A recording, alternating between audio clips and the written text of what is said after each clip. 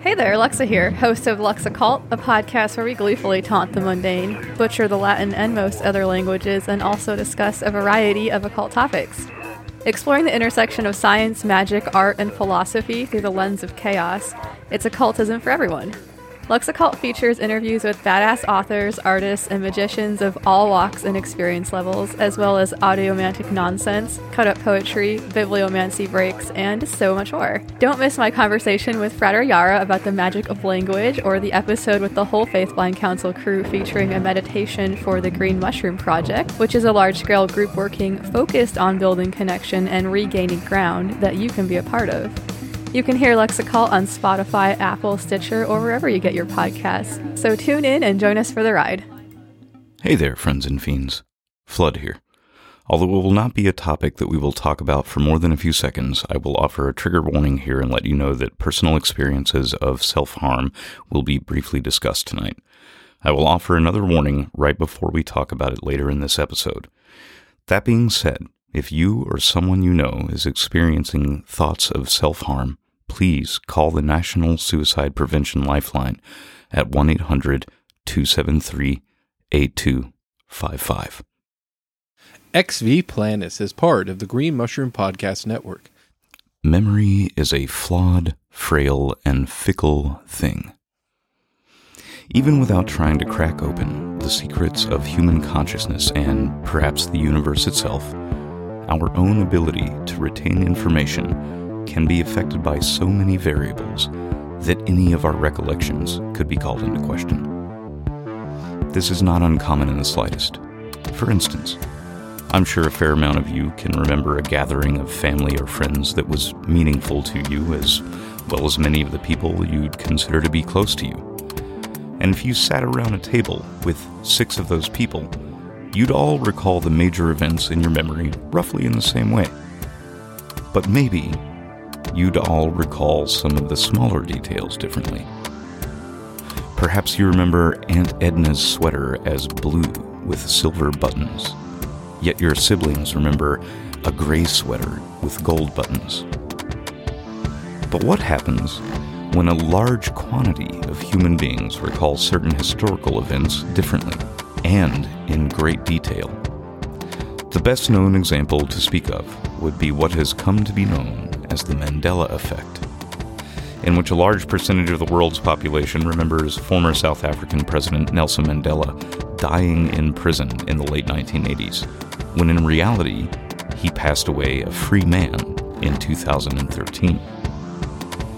Transcending the concepts of mass hysteria, many people share this same recollection. I myself even remember the televised coverage of the funeral procession. But apparently that didn't happen. So, what is the reality here? Are we misremembering things? Has history been rewritten? Are we catching a momentary glimpse into an adjacent dimension or reality? Join us tonight as we begin to tear our universe apart. Welcome to XV Planus.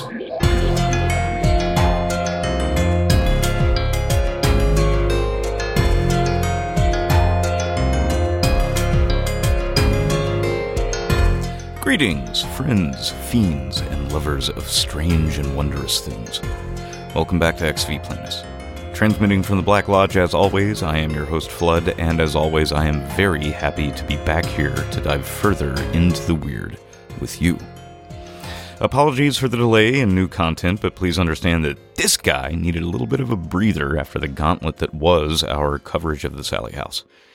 Our next big investigation that we'll be sharing with you will debut with Part 1 on July 9th, with the potential of an early release, especially for those on our Patreon. By the way, we have a Patreon. And subscribers will get episodes a solid 24 hours before anyone else, and in better sound quality, higher bit rates, and completely uncut. No, we're not telling you what our next investigation is just yet, but if you've been paying attention, you have a pretty good idea. Wink, wink, nudge, nudge, say no more. Regarding the Patreon, there's not much posted there just yet, but in the next few weeks there will be a pretty ridiculous amount of content added, including extended versions of some of our Estes sessions, complete with video.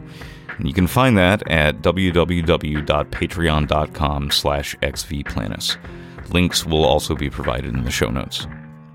Now, before we go plummeting into the selection of weird we will be taste testing this evening, it has been a while since I have done a science update, and there are a few items of interest I'd like to point out just in case you missed them.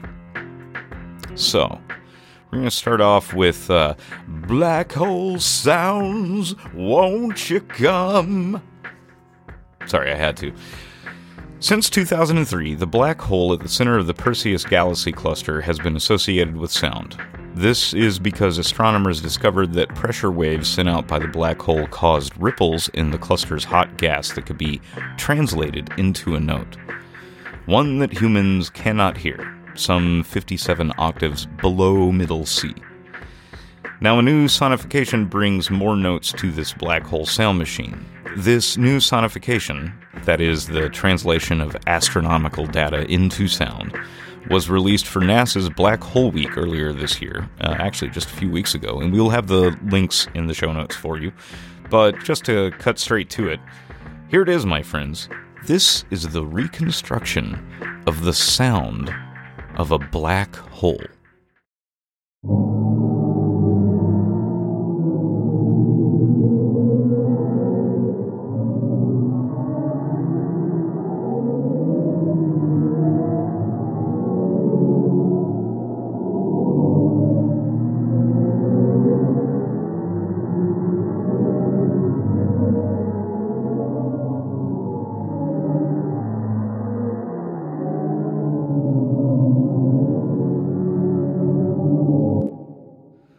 That, my friends, is metal as f***. It's somewhat convenient that this sound comes out when it did, and that we are starting the journey that we are beginning this evening. And while we will touch on this in greater detail further into this series, I can only plant a seed for a few at the moment. There are some of you who have experienced altered states of consciousness where that sound, or something very similar to it, was present or at times all-encompassing. Tell me I'm wrong. You psychonauts know exactly what I'm talking about. So isn't that fascinating? Now, you're going to have to stick with us for quite a while before we roll back into that concept, though, so, please be patient. We got a lot of ground to cover before we start going into altered states of human consciousness. Now, a little bit further on the Nerd Alert rundown. Voyager 1's antenna seems to be sending some odd data back to NASA right now. And, honestly, given its run of functioning as well as it has up until this point, I'm kind of shocked that something like this hasn't happened up until now. However, I did just get done having a rewatch of the original Star Trek The Motion Picture viewing, and V'ger. I think that's the only reason I really wanted to mention this, is that is this the beginning of V'ger? I don't know. We'll see what happens. But isn't that impressive, though, that the Voyager is still functioning just as well as it was since launch, with the exception of this misalignment of its tail. So we'll keep you posted on that and see what happens. Now, the last little bit to mention is the now, I guess, not even talked about, murmured about, House panel on UFOs. That's right, we have finally now gotten to the point where our government is now holding open hearings regarding the UFO/UAP phenomenon and seeing what comes of that. What has come of this so far is absolutely nothing, but I will say that it is an important moment that we are at right now. The fact that we are willing to openly talk about this. So we're getting a little bit closer to transparency, but not all the way. There's still a lot of things that we are not being told, data that is not being shared with us. We will continue to pursue this until we figure out what's really going on. I think at this point it's more up to us than our government. Anyway, that being said, heading on into the weird waters of the evening. Now, this originally started as a idea for a two-parter on the concept of the Mandela effect. Unfortunately, doing the research into the Mandela effect can actually drive one mad, and that sent me off down a whole laundry list of rabbit holes that we will eventually get to because this is no longer a two-parter series. Welcome to the first part of however many years it's going to take for us to figure it out series on alternate or adjacent realities, dimensions, and things of that nature.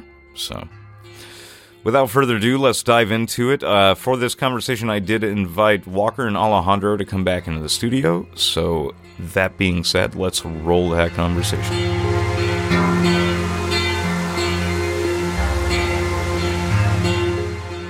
All right, friends and fiends, at this point I would like to welcome back into the Black Lodge Walker and Alejandro. Gentlemen, as always, thank you for joining me again.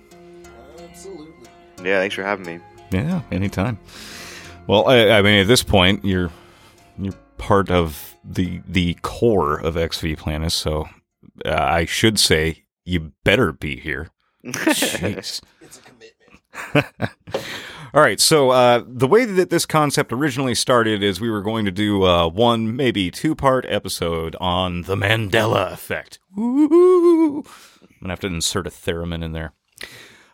What I can tell you is that doing what little research that I did into the Mandela effect, the fact that I experienced it myself, and the whole series of rabbit holes that ended up catapulting me into, this has now turned into a multi-parter series that will probably be scattered throughout the course of the next couple of years. Welcome to Alternate Realities and Dimensions, Part 1, That's One Hella Mandela. Yeah! So what we're going to do with this series is start to look at some of the different forms of fringe theories about some of the oddities that we experience. And we're going to start with the most well-known, or at least the most talked about in pop culture, which would be the Mandela effect. Now, the term Mandela effect was first coined in 2009 by Fiona Broome when she created a website to detail her observance of the phenomenon. Broome was at a conference talking with other people about how she remembered the tragedy of former South African President Nelson Mandela's death in a South African prison in the 1980s. However, Nelson Mandela did not die in the 1980s in a prison. He passed away in 2013. As Broome began to talk with other people about her memories, she learned that she was not alone. Others remembered seeing news coverage of his death, as well as a speech by his widow. Broome was shocked that such a large mass of people could remember the same identical event in such detail when it never happened. Encouraged by her book publisher, she began her website to discuss what she called the Mandela effect and other incidents like it, most of which tend to spring from iconic images. A few examples of this that we've experienced are the big ones: Berenstain Bears or Berenstain Bears. Gentlemen? Berenstain. Yeah, I always thought they were Jewish. So Berenstain made I feel a lot like more sense. me as a kid would have recognized the word stain in a name and would have at least chuckled at it or something. Yeah. All right, fair enough. So, Fruit of the Looms logo. Did it ever have a cornucopia? I remember the cornucopia. I definitely remember the cornucopia, and I do feel like a late rebranding kind of makes a little bit of sense, you know. I feel like they may have switched it up a little bit, but I've always remembered all the fruit. Yeah, there have been commercials. I mean, there have been, like, I can think vividly back to like Fruit of the Loom commercials at the Super Bowl. But we cannot find any proof of those here now. I mean, that's pretty wild. Yeah, that's pretty nuts. From what I recall, I think they fed into it at one point, because I think on like April Fool's Day one year. Oh yeah. By this point, anybody who has suffered as being part of the Mandela effect ended up joining in on the fun, which unfortunately makes it incredibly hard to track. Right. Muddies the water. But for me, I'll actually go with the first one that this whole theory is named off of, the Mandela effect. Like, I remember Nelson Mandela dying in prison. I remember seeing it on the news, the huge funeral procession. I remember the widows having the speech. So this is those are the ones that I try to look for. I look for more like culturally significant events as opposed to the iconography, which seems to be where everybody picks it up from because, we're capitalist society and whatever. Yeah, I'm not going to go off on that tangent right now, I swear. But it's actually pretty hard to find significant cultural events that link up to this. I mean, the Nelson Mandela thing is one. The only other big one that I keep running across is discrepancies on when the tragedy of the Challenger space shuttle happened. Now, according to this timeline, it's 1986, but I remember it being 1984. Yeah. I wasn't around back in that day, but I remember it being old. Like when I learned about it in school being towards the end of the 80s. So I feel like 86 would probably line up more with that than 84. What about you? Yeah, I also wasn't around. That was before my time. I remembered it being like around 86, 87, just on learning. But that again is what, that's just what is taught. Like most of my stuff in that terms is like what is taught, and I guess you can prove pictures either way. But I feel like I need to hang out with people my own age.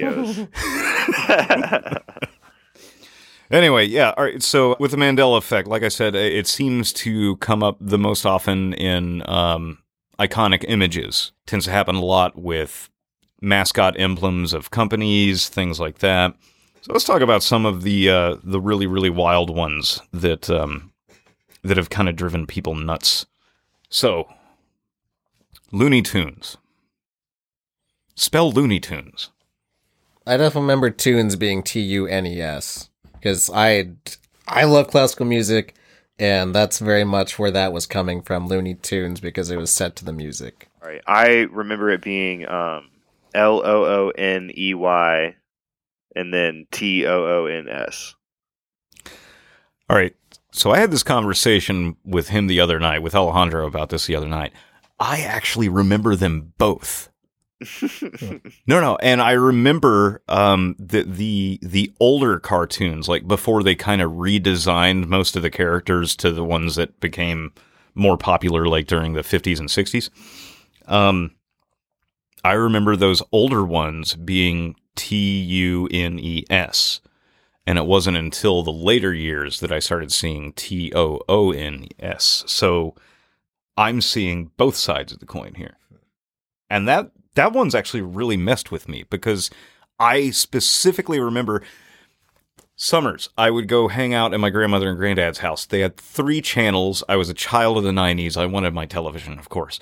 And so I would mess with those rabbit ears all day long. And the only thing that I could occasionally get is like the local channel that would play Looney Tunes 4 times a day, 2 in the morning and 2 at night. I remember through the course of several summers seeing it spelled both ways. And I also remember it in my head as the differences between the UNES and the OONS. I remember an artistic style being completely different during that time frame. So now I'm going to have to go on this whole other Looney Tunes rabbit hole.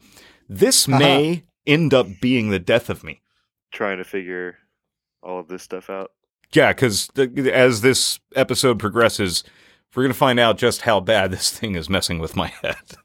I feel like when you think about it, like to an extent, though, it bleeds into, like trying to understand your own, like mental shortcomings and like really coming to terms with all of that.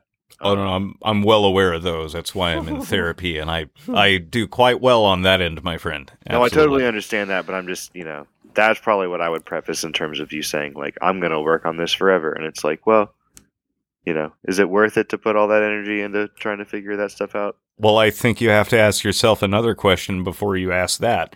And that is, did I slide over into an alternate reality when I was younger?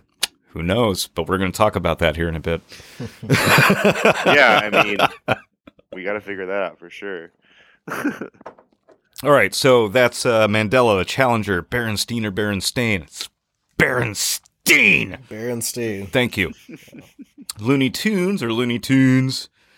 The Target logo, that's another one. People seem to remember either another extra white dot in the center of the Target or an extra ring around it. I feel like I remember the extra ring. Like, the earlier versions of Target. Yeah. That seems right to me. It really does. Yeah, I guess before the simplification of a lot of logos and stuff as the years have gone on. Picture versus portrait of Dorian Gray. You're the one who brought this one. I very much remember Portrait of Dorian Gray. I mean, that's those great illustrated classic series of those kind of books and stuff. I loved that stuff. And so I definitely remember Portrait of Dorian Gray because it's a painting of him.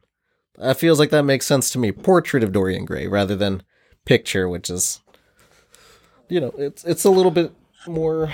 I've always remembered it as Picture of Dorian Gray. Walker, what about you? I honestly don't even know.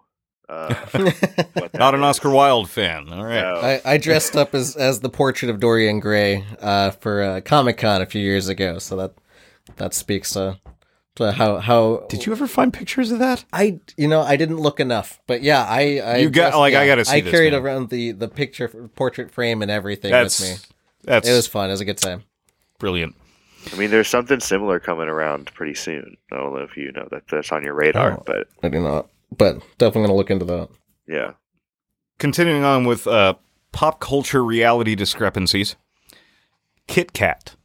Or was it Kit-Kat? I remember the hyphen. I remember the hyphen. Yeah, it was hyphenated because it's not really like any words. It's just... Yeah, but it's not. It's just Kit Kat. No. See, I could see them changing that as well. But they never did. Yeah. Okay, so here's one. Pikachu's tail.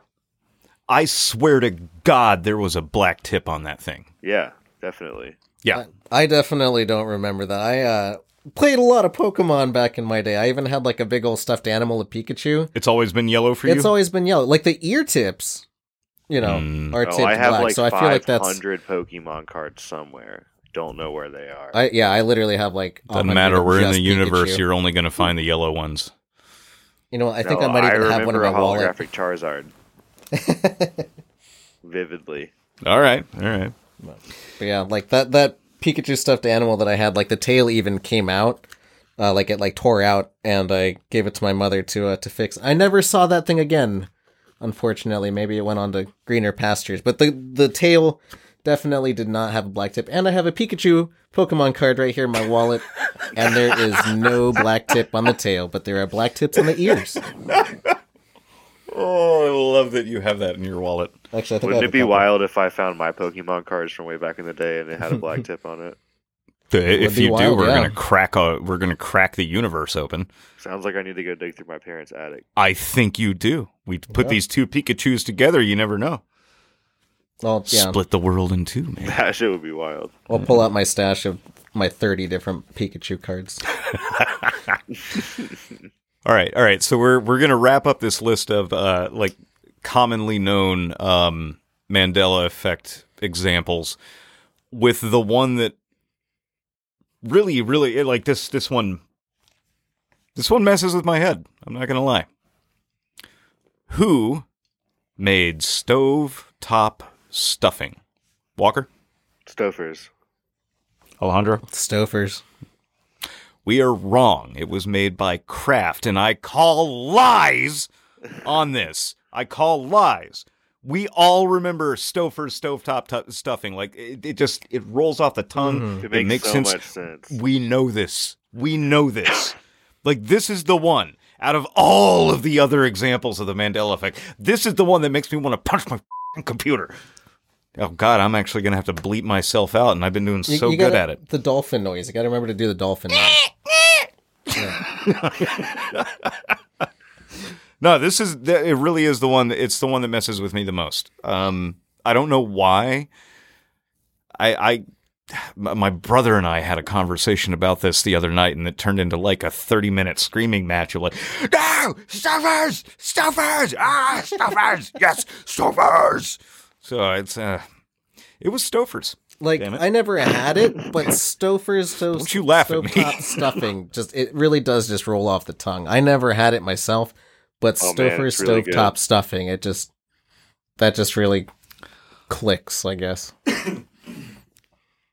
I know, right? Stouffer's stovetop stuffing is amazing. I don't know about this Kraft crap. Never had it, not going to try it.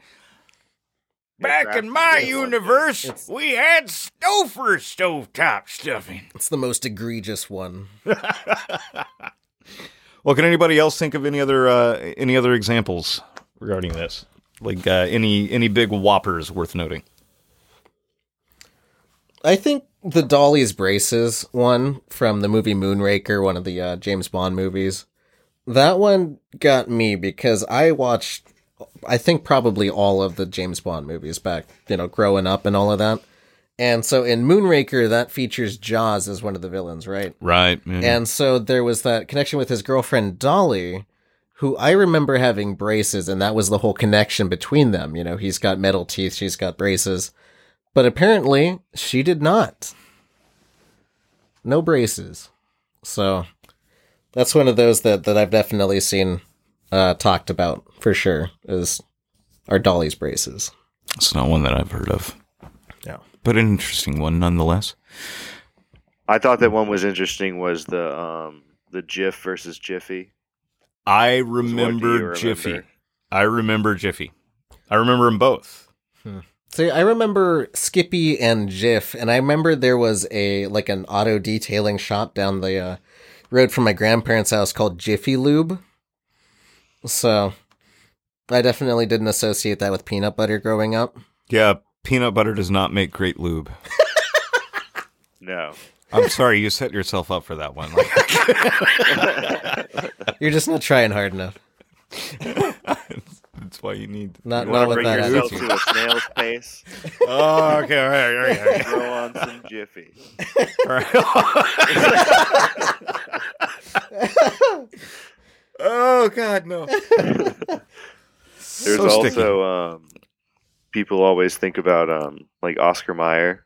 Was it an A or an E? I say E. But we live in the universe where it's A, right? I think it's E. Isn't it? I actually saw, I don't know if it's the Oscar Mayer Wienermobile, but I saw an Oscar Mayer Wienermobile in Phoenix. It's Mayer. Nice. Yeah. Is it really? Yeah. Oh, wow. We live in the universe of the A. Yeah. Do we? I don't know. What the hell is going on here? I think even the internet is getting confused about this. Oh my God. We're seeing it in action. Quick side note. I need to share this with you guys. You know that I'm not like a diehard car fan or, I'm not a gearhead, not really my bag of tricks. But I do have 3 dream cars. 1, 1968 Lincoln Continental, black with the suicide doors, convertible, all leather interior. Yes, absolutely. Clean. 2, 1968 Lincoln Hearse, because those things are rad. And the last is it's the Oscar Mayer Wienermobile. I want it. I want it. I want it. I want to paint it black. I want to make it a goth hot dog just flying down the road. You see a hot dog and you want to put a nitrous setup on that thing. Put some silver flame. That's one hot dog. I'm fired. Okay. We're clear about it. But yeah, no, we live in the universe of Oscar Mayer, Mayer. Interesting. Curious George, did he or did he not have a tail? No, he's a chimpanzee. Chimpanzees do not have tails. I thought he had a tail because he would climb around with a tail. I remember a tail. You guys are ridiculous. He's a chimpanzee. Chimpanzees do not have tails. He would swing around on limbs and stuff with his tail. Yep. It was funny to watch him switch between his tail and his arms. Chimpanzees do not have tails. Monopoly guy, monocle or no? Yeah. I think that one, I don't think so. I think that might get conflated with the Mr. Peanut. No. No, he would look at you with his monocle. Yeah, I remember the animations for it back in the early McDonald's campaigns. That was a thing. Yeah. So I'm calling Mandela on that one because the monocle exists somewhere. I remember Mr. Peanut having all that fancy stuff too.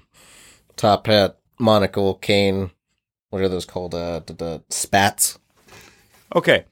Does anybody remember it being called Cheez-Its with a Z at the end? I think so. I don't like them. I don't I've remember never there eaten being them, a really, Z. I think I just always called them Cheez-Its because we just add S's to stuff. I've never liked them, so... Yeah, they pretty Cheez-Its much... are so good. But I don't remember there ever being a Z. Walker, I love you so much, man. Like, you're a brother to me. I enjoy that you come on all of my investigations, but you have the absolute worst food habits out of all of us, and I don't know how that's possible, because I eat like a chef, which, by the way, if you're a chef, you eat very poorly because you don't want to think about food, so you make bad decisions at like 2 or 3 in the morning. Like that pistachio cheesecake that's sitting in my fridge right now. Dun, dun, dun. Right? Yeah. So I'm not gonna act like I have Cheez-Its in my pantry, but I do appreciate a Cheez-It. Is all that I'm saying. Like, am I gonna grab like a bag of chips, or am I gonna grab like a little bag of Cheez-Its? Like, I'm probably gonna grab a little bag of Cheez-Its. I'll probably just grab a giant hunk of cheese and some bread. Oh God. Cheez-Its. Yeah. All right. The extra toasty. No, thank you. They have sriracha, pepper jack. I don't know if you're aware of this, but Nabisco does not sponsor us. So, like, Nabisco, please. save Yes. that energy, though. Like, save Yet. it. Like, you. Hey, Just know that I'm ready for any board meeting.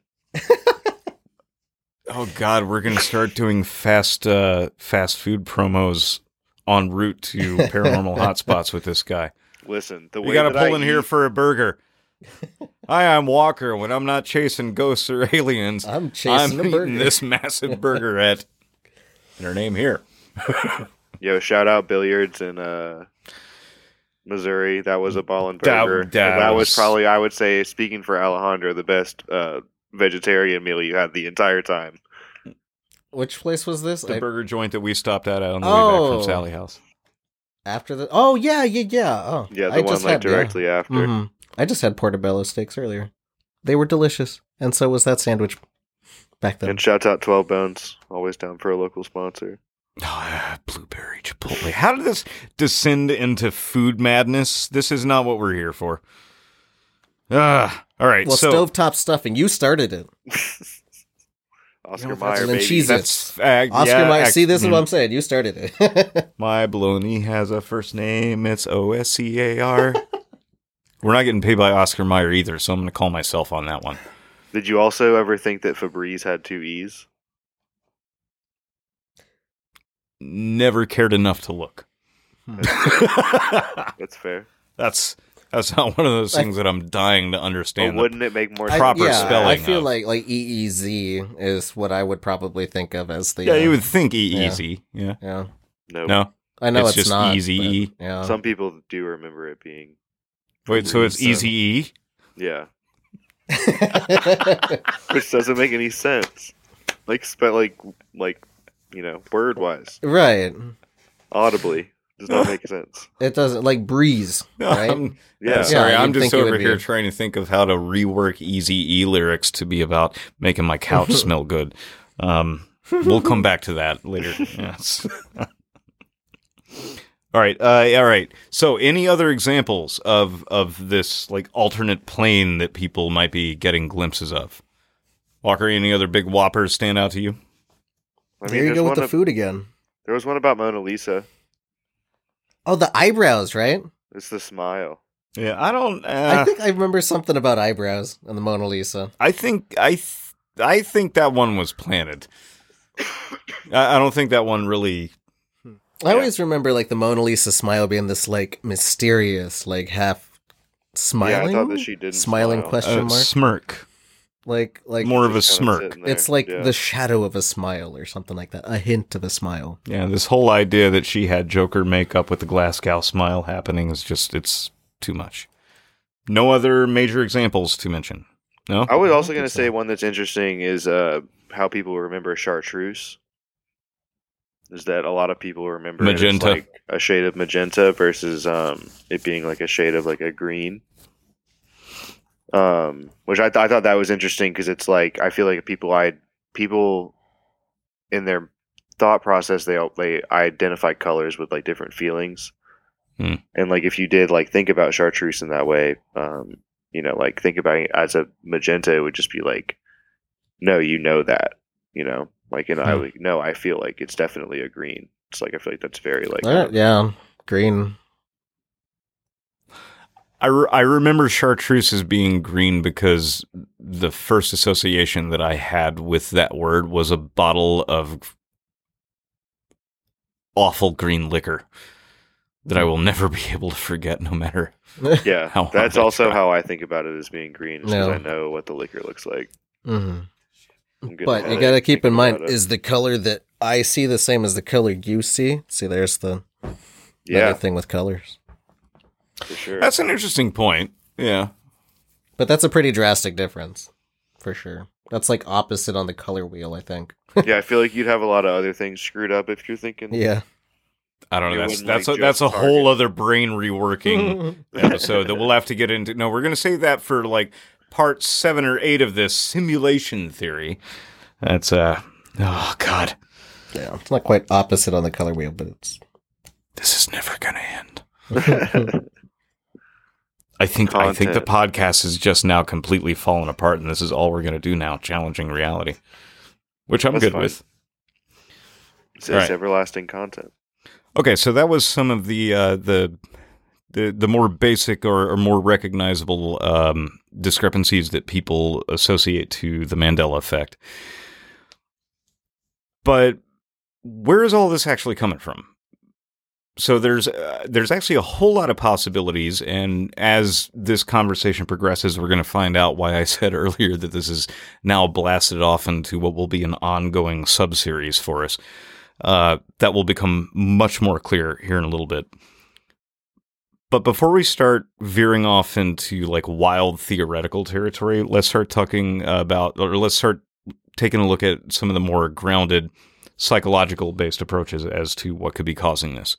Now, one might call mass hysteria a factor here, but mass hysteria is usually something that is produced out of like a panic mode or something like that. It spreads like a wildfire amongst insecure communities, things like that.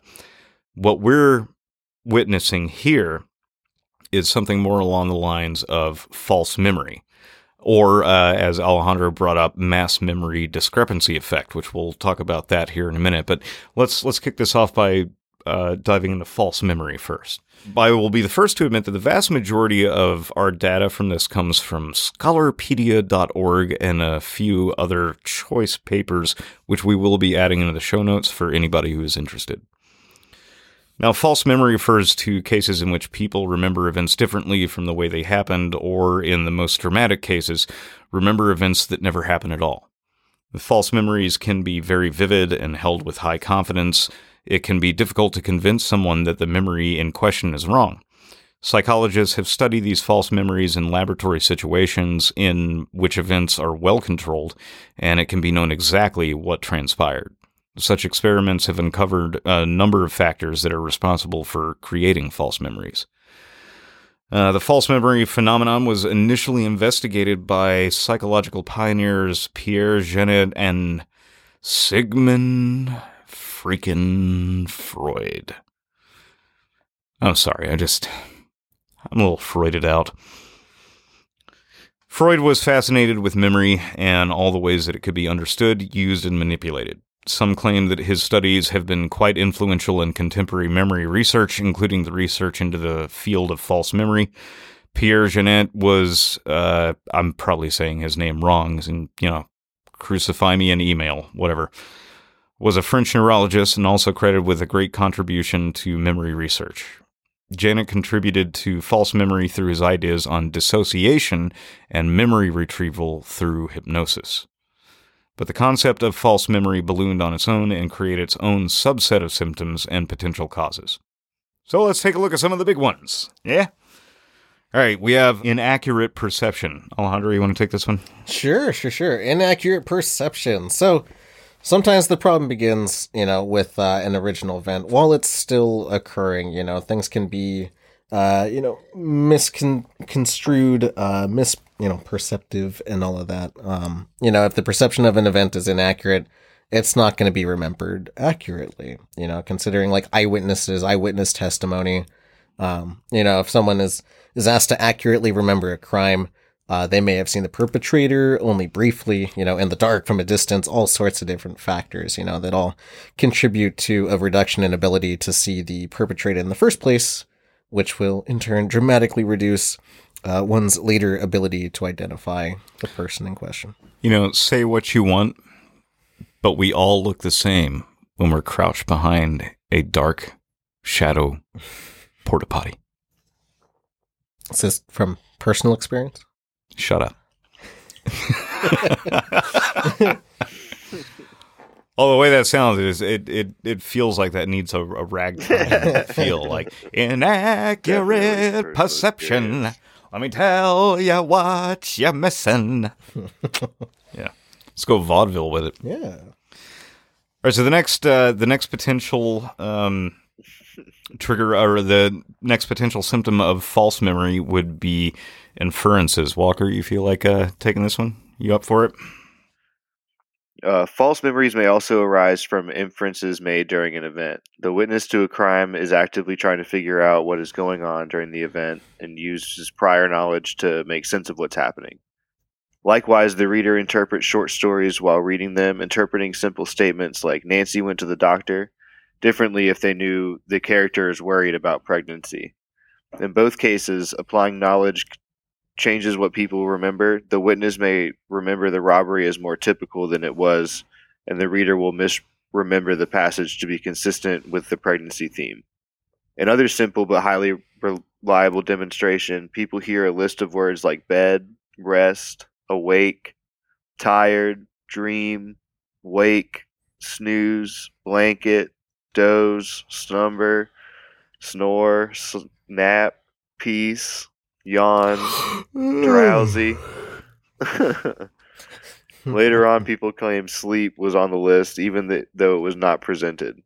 Humans are based to extract meaning from events, and this may lead to confusions about what was inferred versus what actually happened. It may also lead to forgetting of non-semantic details, since people typically attend more to meaning than perceptual and phonological details. For example, most people fail when asked to draw a penny, even though when they have handled thousands of pennies. Successfully using a penny does not require one to know the direction of Lincoln's head or the exact wording on the coin. Okay, so far that's inaccurate perception. Sometimes the problem begins while the original event is occurring. Now, let's link this in directly to the Mandela effect, or the Mandela incident in particular, since that's kind of what caused all of this, right? Sometimes the problem begins when the original event is still occurring. But what some of us are remembering about Mandela in particular never happened. So the event never happened. The memories couldn't have been triggered by something that didn't happen earlier on, right? Yeah. Okay, there was no reason for some bizarre seed to get planted in the people like me who remember Mandela dying in prison. Inferences. False memories may also arise from inferences made during an event the witness to a crime is actively trying to figure out. But see, here we are. Again, it's looking at the psychology of trying to make sense of an event that is happening, like happening right in front of you. But instead, back to Mandela, we're remembering something that never happened. Yeah, there's not a whole lot of inference to be made from something that didn't happen. Mm-hmm. Okay, so that brings us to interference. I'll take this one. I punished you two enough already. Normally, memories are retrieved after time has passed, meaning that many events occur after a memory was stored. Later events may interfere with the retrieval of the original event. For example, Spanish learned in college may come to mind when trying to remember one's high school French. I mean, maybe. The eyewitness may read newspaper accounts of a crime, answer investigators' questions, talk to other witnesses, and imagine an event in her mind's eye. All of these may yield representations that differ from what actually happened, and these new memories may block access to the memories of those events. Consider a classic demonstration in which subjects watched a slideshow of an automobile accident, which included a slide showing a red Datsun approaching a yield sign. Later, some participants were asked, did another car pass the red Datsun while it was stopped at the stop sign? The question contained an incorrect presupposition that there was a stop sign and affected later memory. The subject's ability to identify the original slide depicting the yield sign dropped after answering the misleading question. The suggestion does not need to come from an external source. Describing a face reduces a witness's ability to pick it up out of a lineup. Imagining an event can lead the subject to later think that they completed the action, and telling a story about an event may bias the storyteller's later memory for that event. Again, we're talking about input coming after the fact of where this memory has come into play.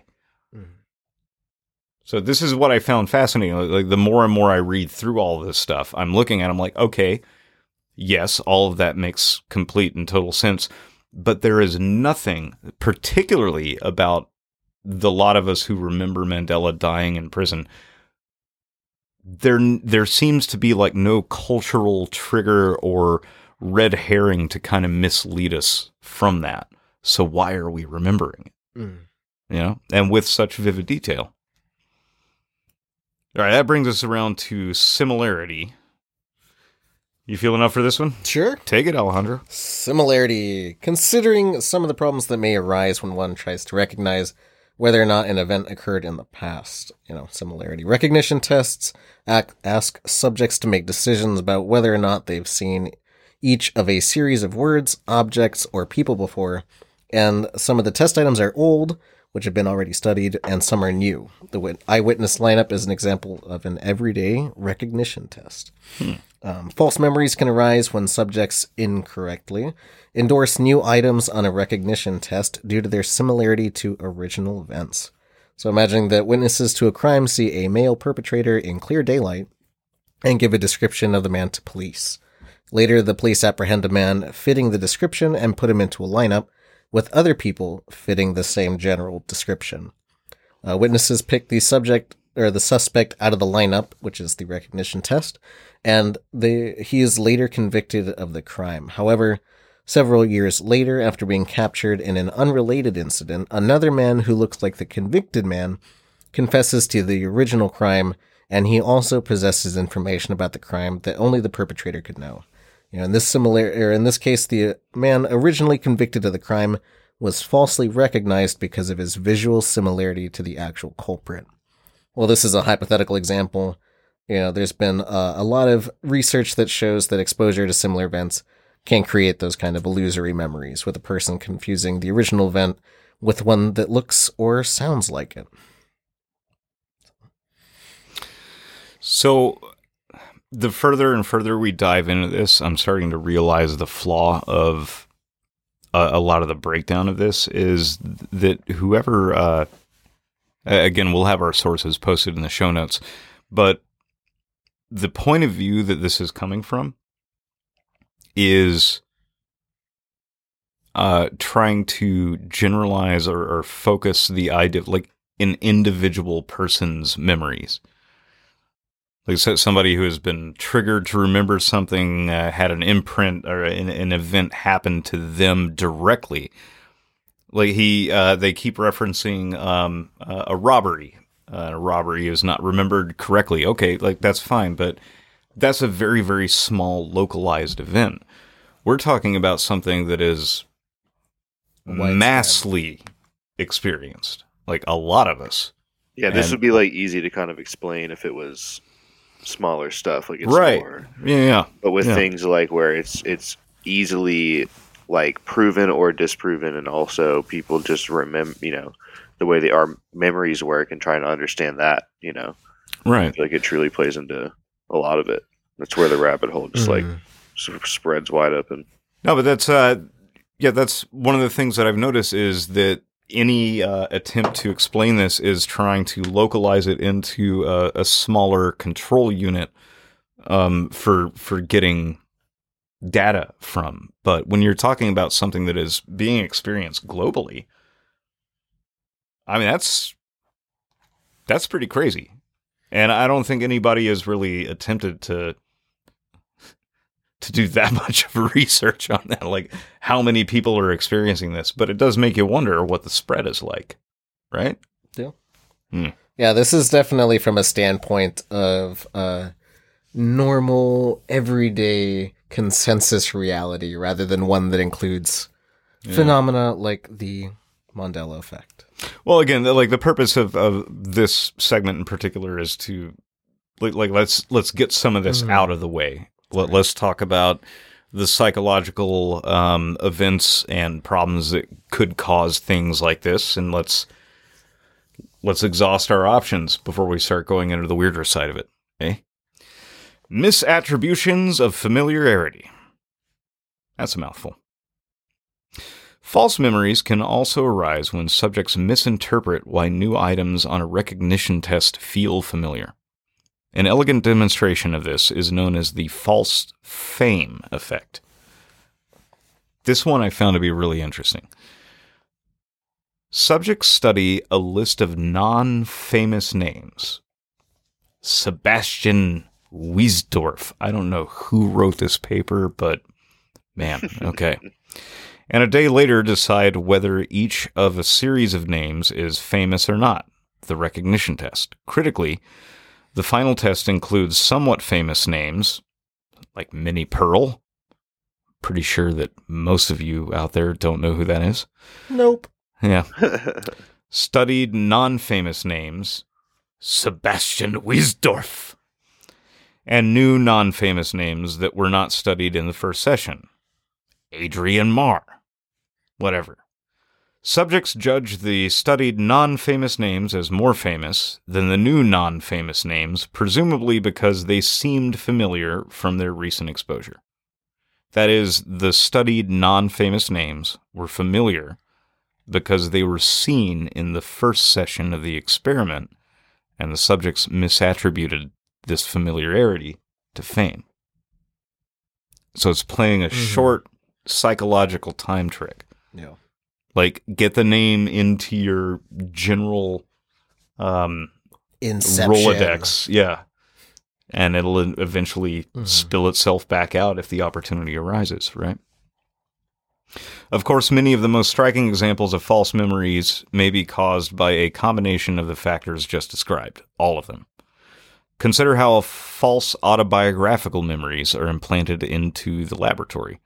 The original demonstration involved implanting a false memory for having been lost in a mall as a child. The experiment required cooperation from close family members who told the experimenters several true events that each subject had actually experienced.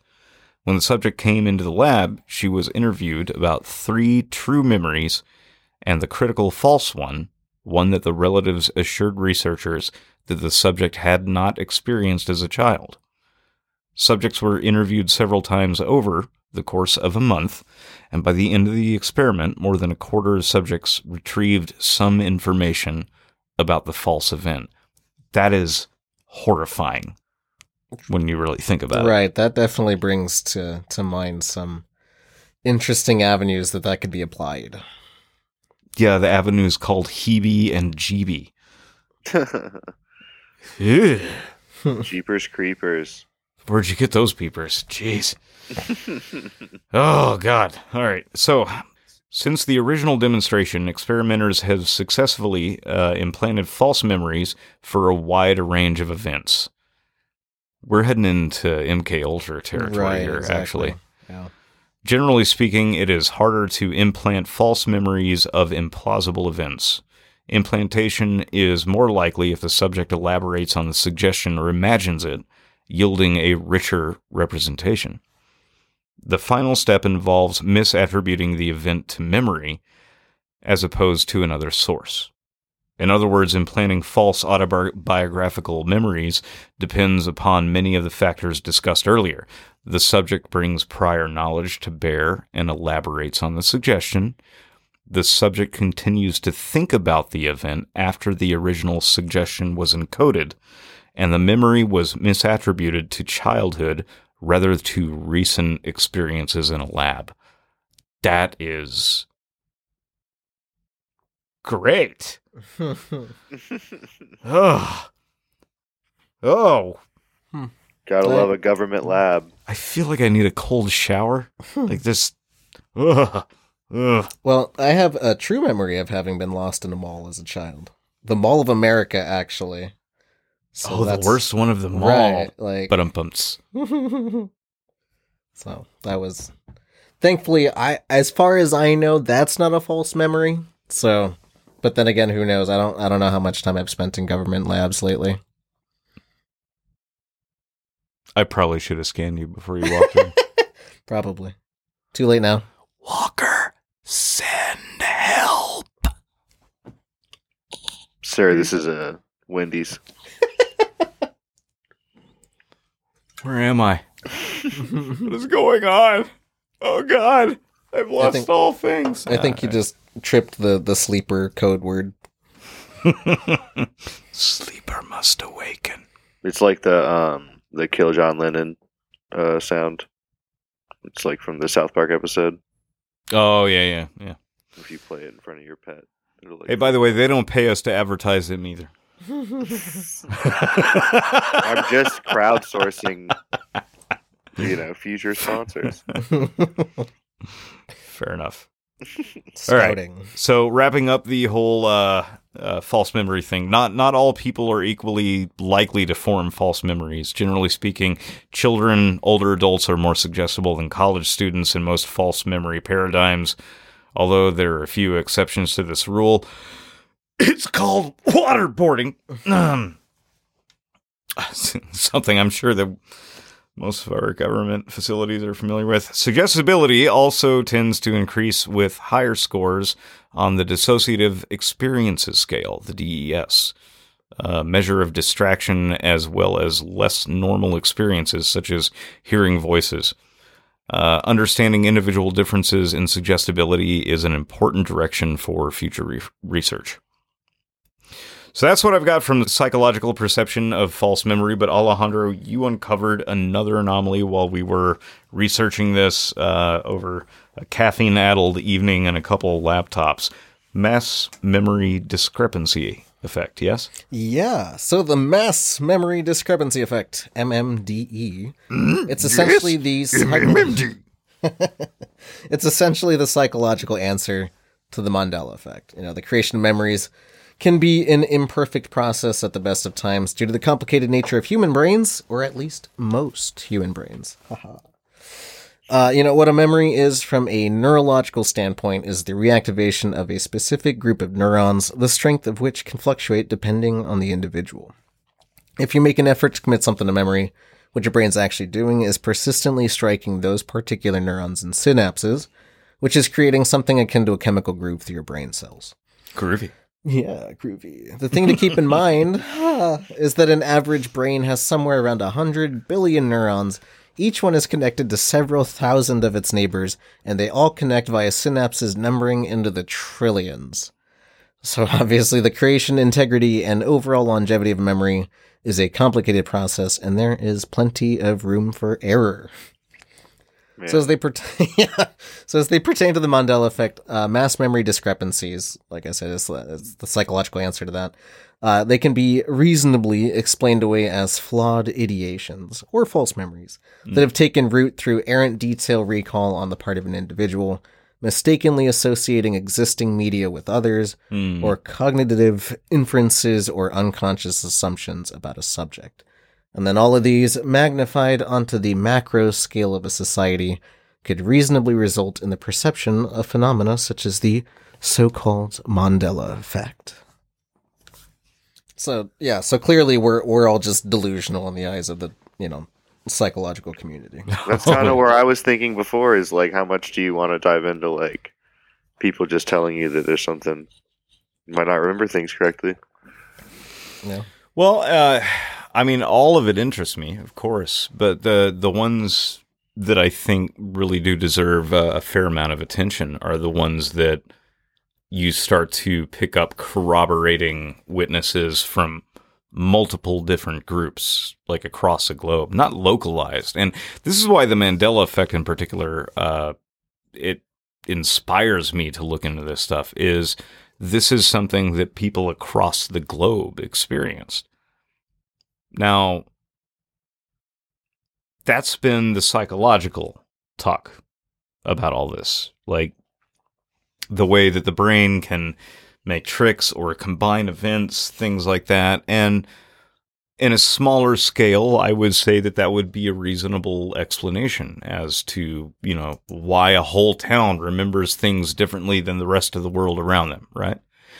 But I think it's worthy of changing the parameters when you start to have hundreds of thousands of people all across the entire world, different backgrounds, complete and total disconnection from each other, all start expressing the same memory. That's where it gets interesting to me, is that one in particular. And don't get me wrong, I love the iconography and the the media label free for all with the Mandela effect, but it's the cultural events are the ones that really stick out to me. Everything else is like a secondary, but there is something to that because so many of us do actually remember him dying in prison before the 90s hit. Like I said, I wasn't around in that day and age. I learned... Can you stop rubbing... Yes, I am old. For the love of God. I always remember learning about... See what I got to deal with over here. Yeah, his role in apartheid Africa. Yeah, exactly. For sure, but like not that he... I'm not that old. Not that he died. So I definitely remember him dying. Yeah, in 2013, yeah. Yeah, and 2013 is when he actually died, but... in this reality. Yeah, it's pretty crazy. All right, so we've touched on the whole psychological science side of this. Let's get a little bit weirder before we start to wrap up this first installment here, right? So what if it's not a psychological effect? What if it really is the remnants of a parallel universe? Are we getting glimpses into realities that are running alongside of us? There's string theory. There's 1,000 different possibilities here. Yeah, and currently, infinite. We are now getting to the point where us challenging our understanding of the nature of reality is starting to get encouraged a little bit more. So that's why I think this one is going to be an ongoing investigation. Yeah. Because I got to tell you, more information about, the reality that we live in every every day. Yeah. We live in a reality. Well, we live in a fraction of we live in all realities, but we can only perceive a fraction of all of those that are around us.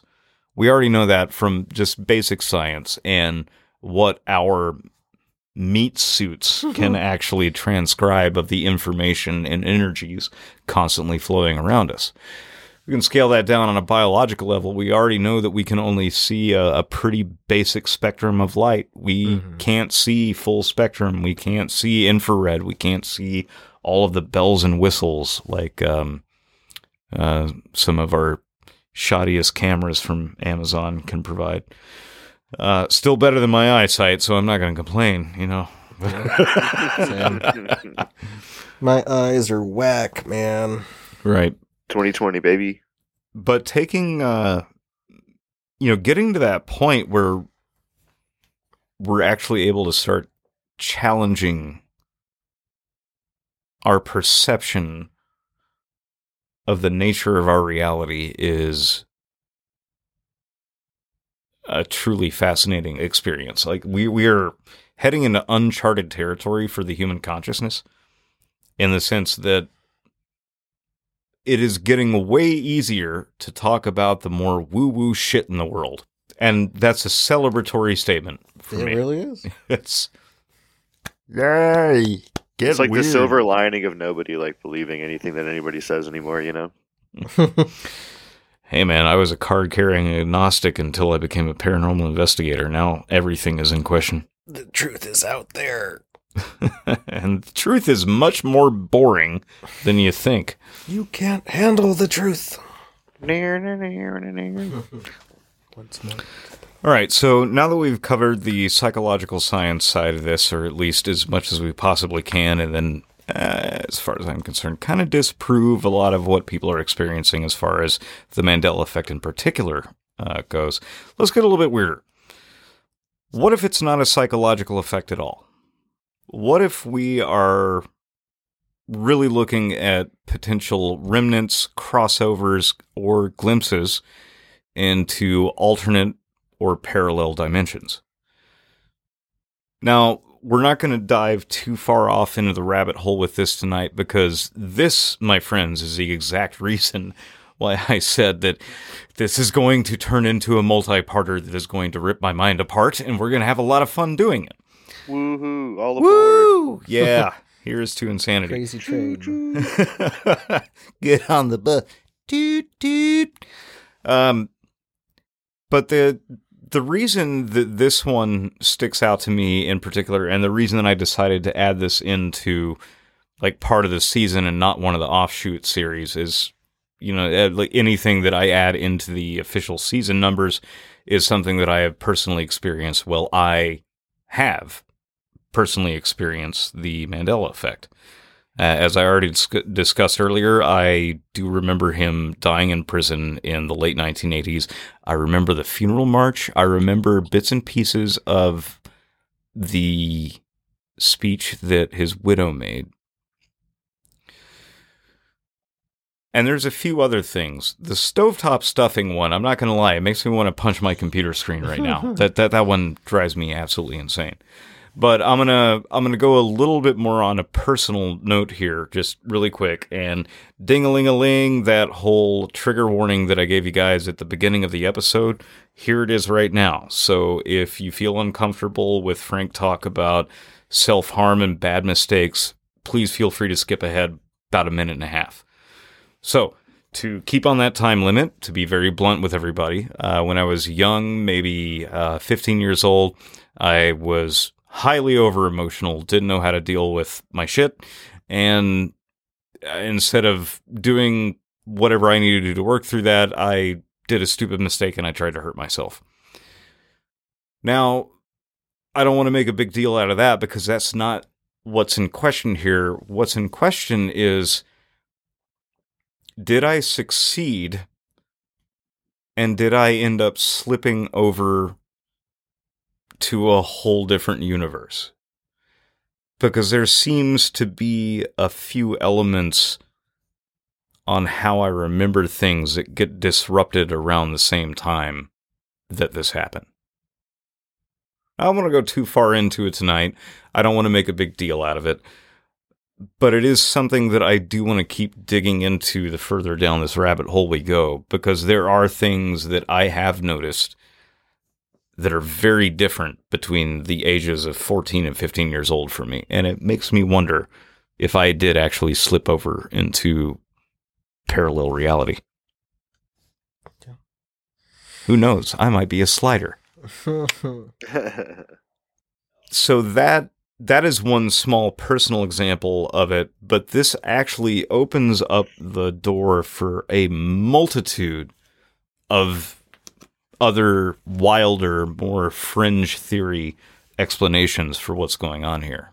Why so many of us are remembering things differently, and more importantly, why so many of us in large groups remember things specifically as opposed to the rest of the world.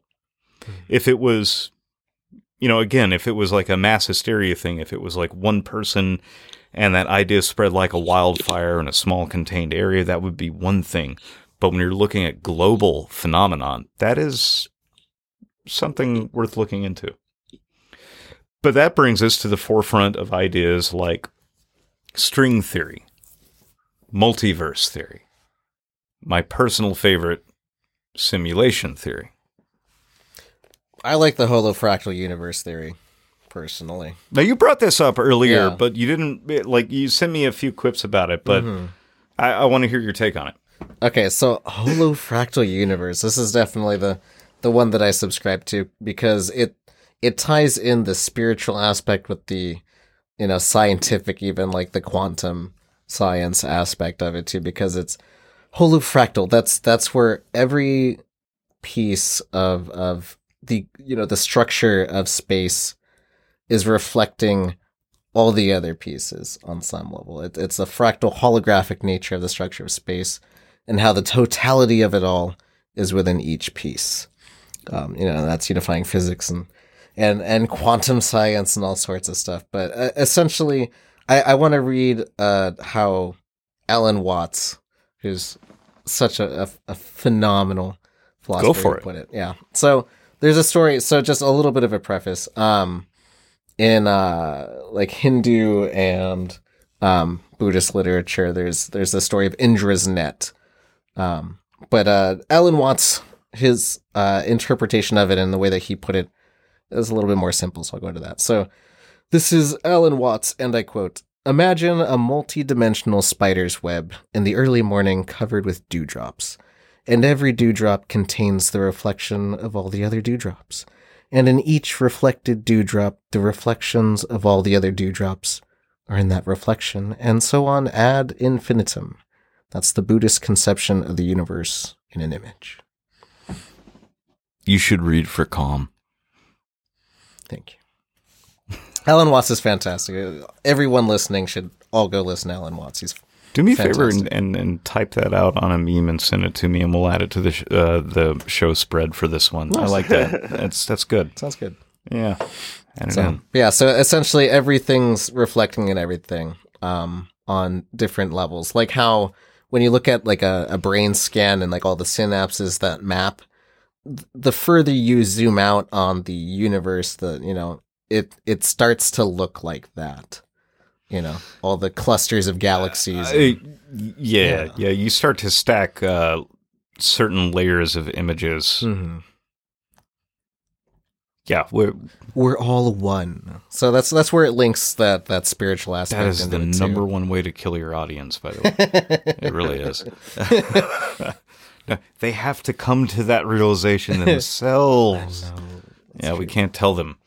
You start telling them, they get angry. They get angry. But, eat some mushrooms. I'll just say that. Yeah, there you go. Yes. Shortcut. A shortcut.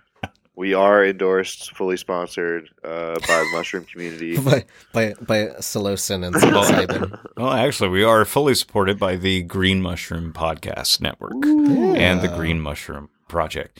So, wrapping up here, as we kind of veer towards the end of this, we're starting to dive into the obscurity of all this and why, as I said at the beginning, this is no longer going to be a two-parter. This is going to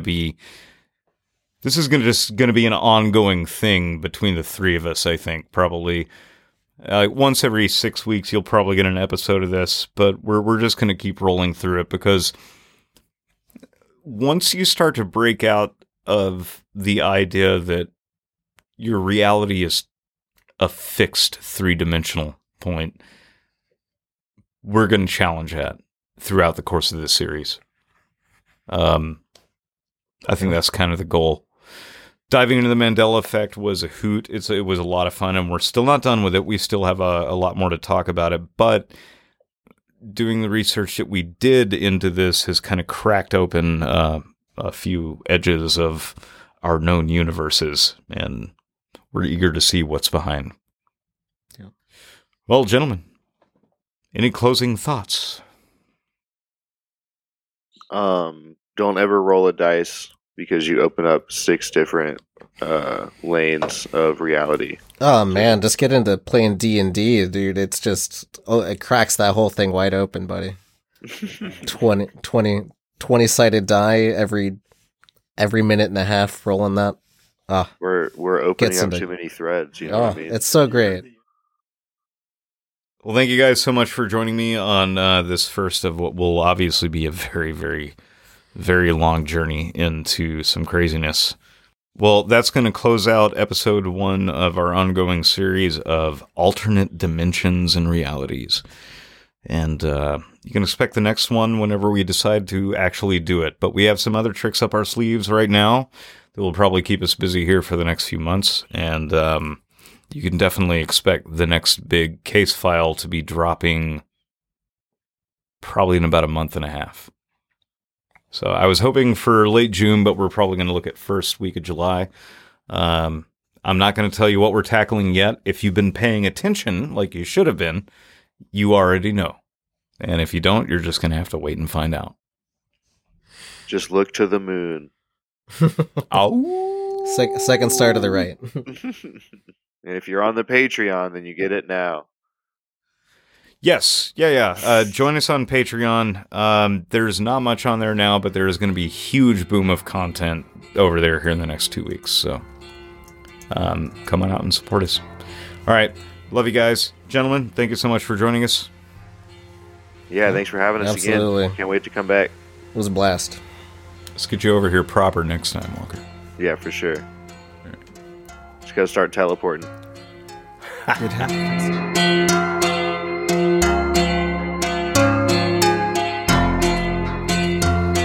Oh, this is just the tip of the iceberg. If you were hanging around with me drinking coffee at 2 a.m. as I was barreling down this rabbit hole, you would understand the utter insanity that is going to come from this particular series. But the good news is, as I have already stated, this is going to go on for a couple of years, and it'll be peppered here and there. So at least I won't have to obsess over it and drive myself into a frenzy. Right? Right. I'd like to thank XV Planis' resident spooky boys Walker and Alejandro for joining me on this first step down the long and winding road of alternate realities. As stated before, this is a subject we will touch on from time to time, likely between the investigation miniseries that we do. We'll return to this subject here in a couple of months. Now, remember, the next investigation we'll be sharing with you will debut on July 9th. Until then, we have a few more guest appearances and some side quests that we'll be covering over the next month and a half. Join us in 2 weeks for a special visit from Lux Estrada of Lux Occult Podcast, where we'll dive into the Green Mushroom Project in greater detail. Don't forget to follow us on Twitter, Instagram, Facebook, Twitch, everywhere as XV Planis, and you can follow my personal misadventures and music projects at Folds and Floods on those same platforms. Links for both are in the show notes. If you like what we do here, head on over to iTunes or Spotify to rate and review us. Tell your friends about us. Tell your families about us. Hell, yell at random people at the bus stop about us. We are an independent project, and the only way that we're going to get out there at this point is going to be through word of mouth. So, please, share. You can also support us by going to www.patreon.com/xvplanis and subscribing to and gain access to our exclusive content, the first batch of which will be debuting this Friday. XV Planis is part of the Green Mushroom Podcast Network. For more great shows like the one you just listened to, go to www.tgmpodcastnetwork.com. That's www.tgmpodcastnetwork.com. This show is produced in Durham, North Carolina, and is written, edited, and scored by yours truly. Music from the show can be found on my Bandcamp page for Folds and Floods or anywhere you stream your music. Once again, I am your host, Flood, and this has been XV Planis. Thank you for being a part of the journey so far. Take care of yourselves, take care of each other, and I'll see you in the between. In adumbratio, in fluctus sub velo.